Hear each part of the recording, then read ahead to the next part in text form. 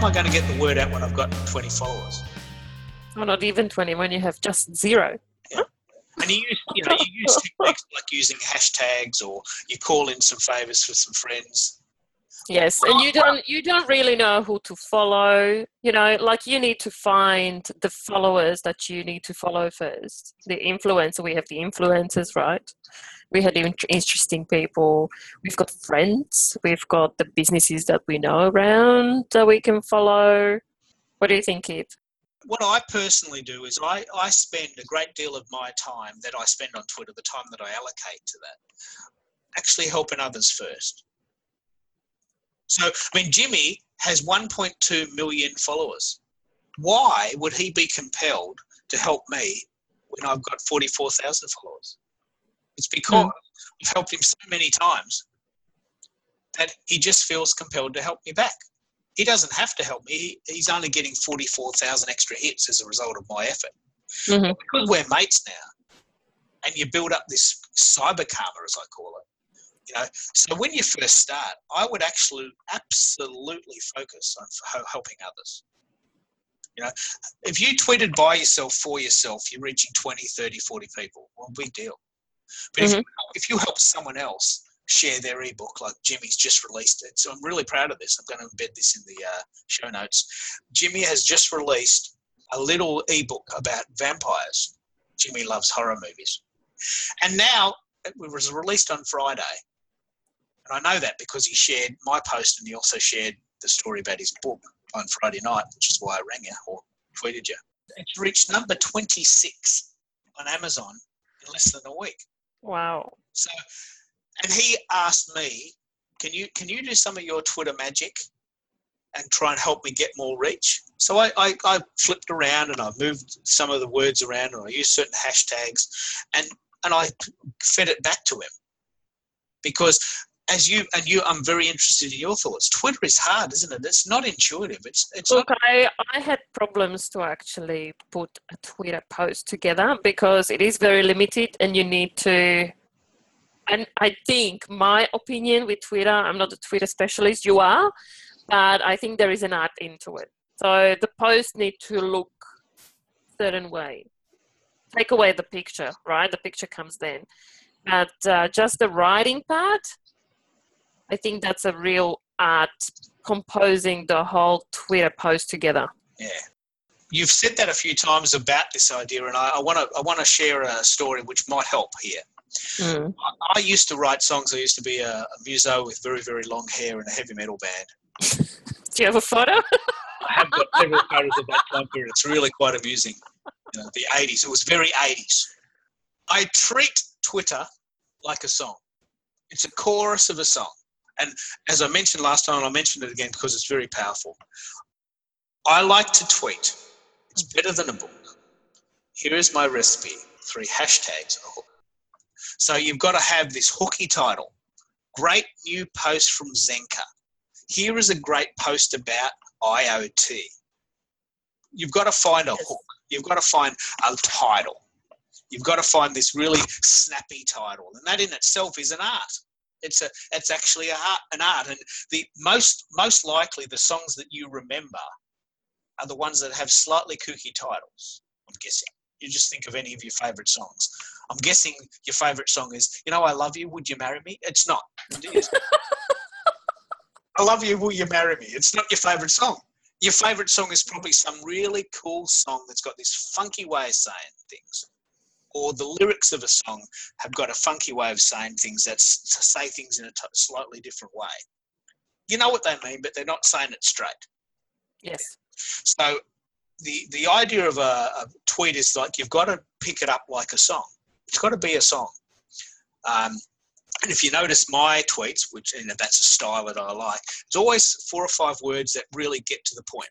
Do you actually make up all the headlines, or do you use anything for the headlines, like a headline curator? Or yeah, I actually maker.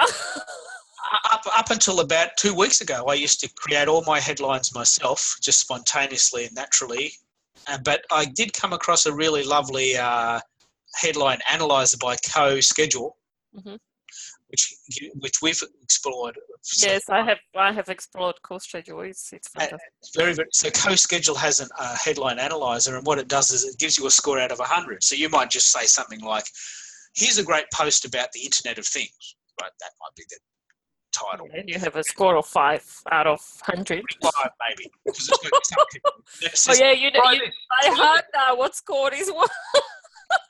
Try this and try that. Remember how we were testing different words, and you were That's telling right. me, this is going to be score about 86 or and I was something. And I'm like 86.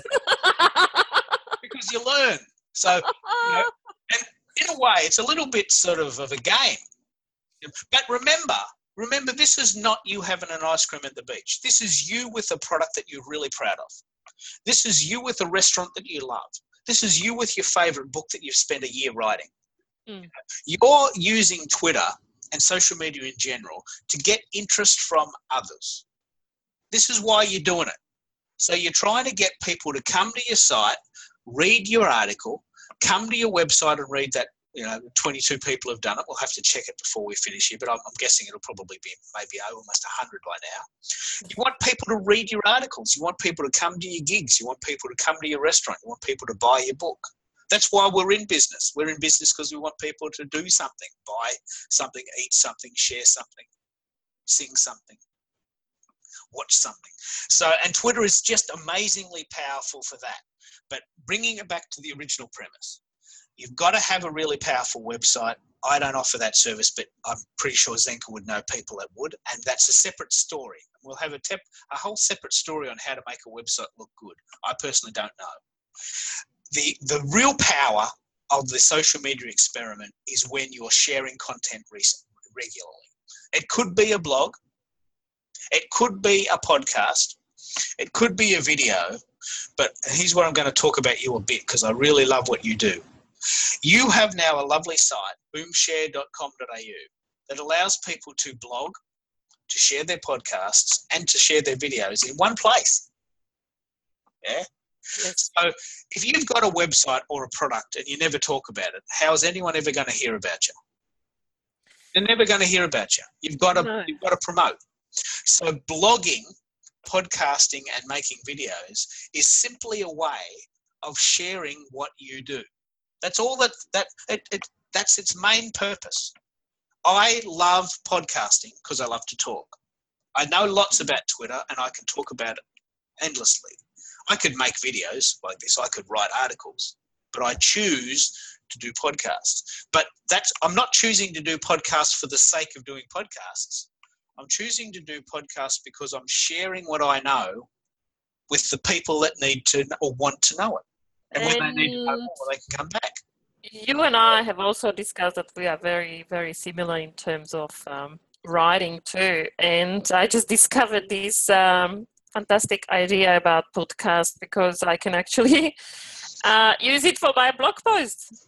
It's incredible. Yeah.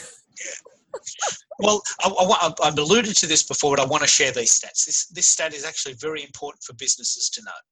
40% of people still prefer to read. So it's very important that you have some professionally written material on your site. If you can do it, that's great. If you can't, you probably need to pay someone to do it. And we all know people that can do that. But 40% of people do simply prefer to read either an article or the wording on the website or learn something. You'll get the paper or get a book. That's still a very big part of today's society. But a growing part of society, and this is another thing that you offer, is that people are now starting to say, you know what, I don't have time to read, but I'm happy to watch a short video about it. Can you explain what you just said in a short video, maybe 2 minutes? Mm. And increasingly, about 40% of people, when asked, have said, you know what, I really like watching short videos that explain things because it helps me learn. Way. Yes. Because it's short and I can see it and it's moving. It's visual and it's moving. So you demonstrate how to cook a spinach pancake. I get that. I could probably do it myself after that. So how-to videos and certain types of videos are also very important. This all fits under the umbrella of the middle ground, blog, podcast, video. You can choose whatever, blogging is, acceptable, and most people know what that means. But the very, very, very interesting stat that I'm starting to play with, and where we're now starting to do a lot of our work, is that people increasingly, at the moment it's only 20%, but it's increasing. A lot of people are saying, you know what, I don't want to watch a video because I don't want to be stuck on a screen, and I can't watch a video while I'm mowing the lawn or cooking those pancakes or cooking tea. Or I can't watch a video while I'm driving. So increasingly people are saying, you know what, I love to listen. I love to listen to things while I'm driving. I love to listen to something when I'm on the train. I listen to podcasts when I mow the lawn. I mean, I'm just mowing the lawn. But it takes me half an hour. I could be learning something in that time. I go for a walk. I go for a bike ride. I go for a run on the beach. I'm stuck on a train. I'm waiting for a plane. So podcasts are now becoming an increasingly powerful mechanism for sharing your story. And I'm very proud to say that, I've shared some of my stories on your site. The other story about podcasts is that already now in 2016, very new cars are fitted with the ability to listen to iTunes, which is an Apple product, and Stitcher, which is a generic product, that allows people to listen to podcasts on their phone. With that in mind, people have been very clever to say, well, wouldn't it be great if I could just turn my car on? I've got to drive to the city. It's an hour into the city. Wouldn't it be great if I could just turn my iPhone on and listen to a podcast with Keith and Dinka talking about how to write a better blog? I choose. It's on demand. I choose the format that I like. So increasingly, and it's still only bubbling up yet, 2016, Yes. and eventually people are going to start adopting this format more, that they're going to start actively learning at times that suit them, on the bike, mowing the lawn, in the car, at the airport. Because you can't watch a video when you're driving. There's no denying that. I wouldn't advocate that. But you can listen to a podcast. It's a style of delivery where you can share your story in a format that people understand.